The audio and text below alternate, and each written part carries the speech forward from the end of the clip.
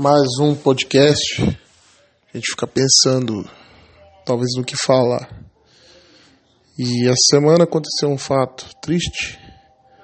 Morte de 2 pessoas num acidente de carro. E aí a gente fica pensando, né? Por que certas coisas acontecem? E tudo é um causador, né? Nada é o acaso. Tudo tem um causador. Tudo poderia ser evitável. E esses podcasts meus são direcionados principalmente a jovens. Mas qualquer pessoa pode escutar, é lógico.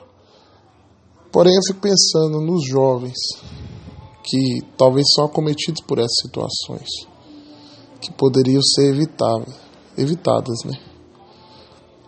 Eu penso muito nisso. E tem uma música do Titãs chamada Epitáfio, que fala uma parte que devia ter amado mais, ter chorado mais, ter visto o sol nascer. E quantas vezes a gente não se arrepende por não ter feito as coisas. E talvez quando as pessoas são acometidas pela morte e elas não têm a maneira de pensar, poderia não ter feito tais coisas. Eu poderia não ter saído esse dia. Eu poderia não ter feito essas coisas. A questão principal é: a gente realmente está pensando antes de fazer as coisas? A gente está vivendo da maneira certa?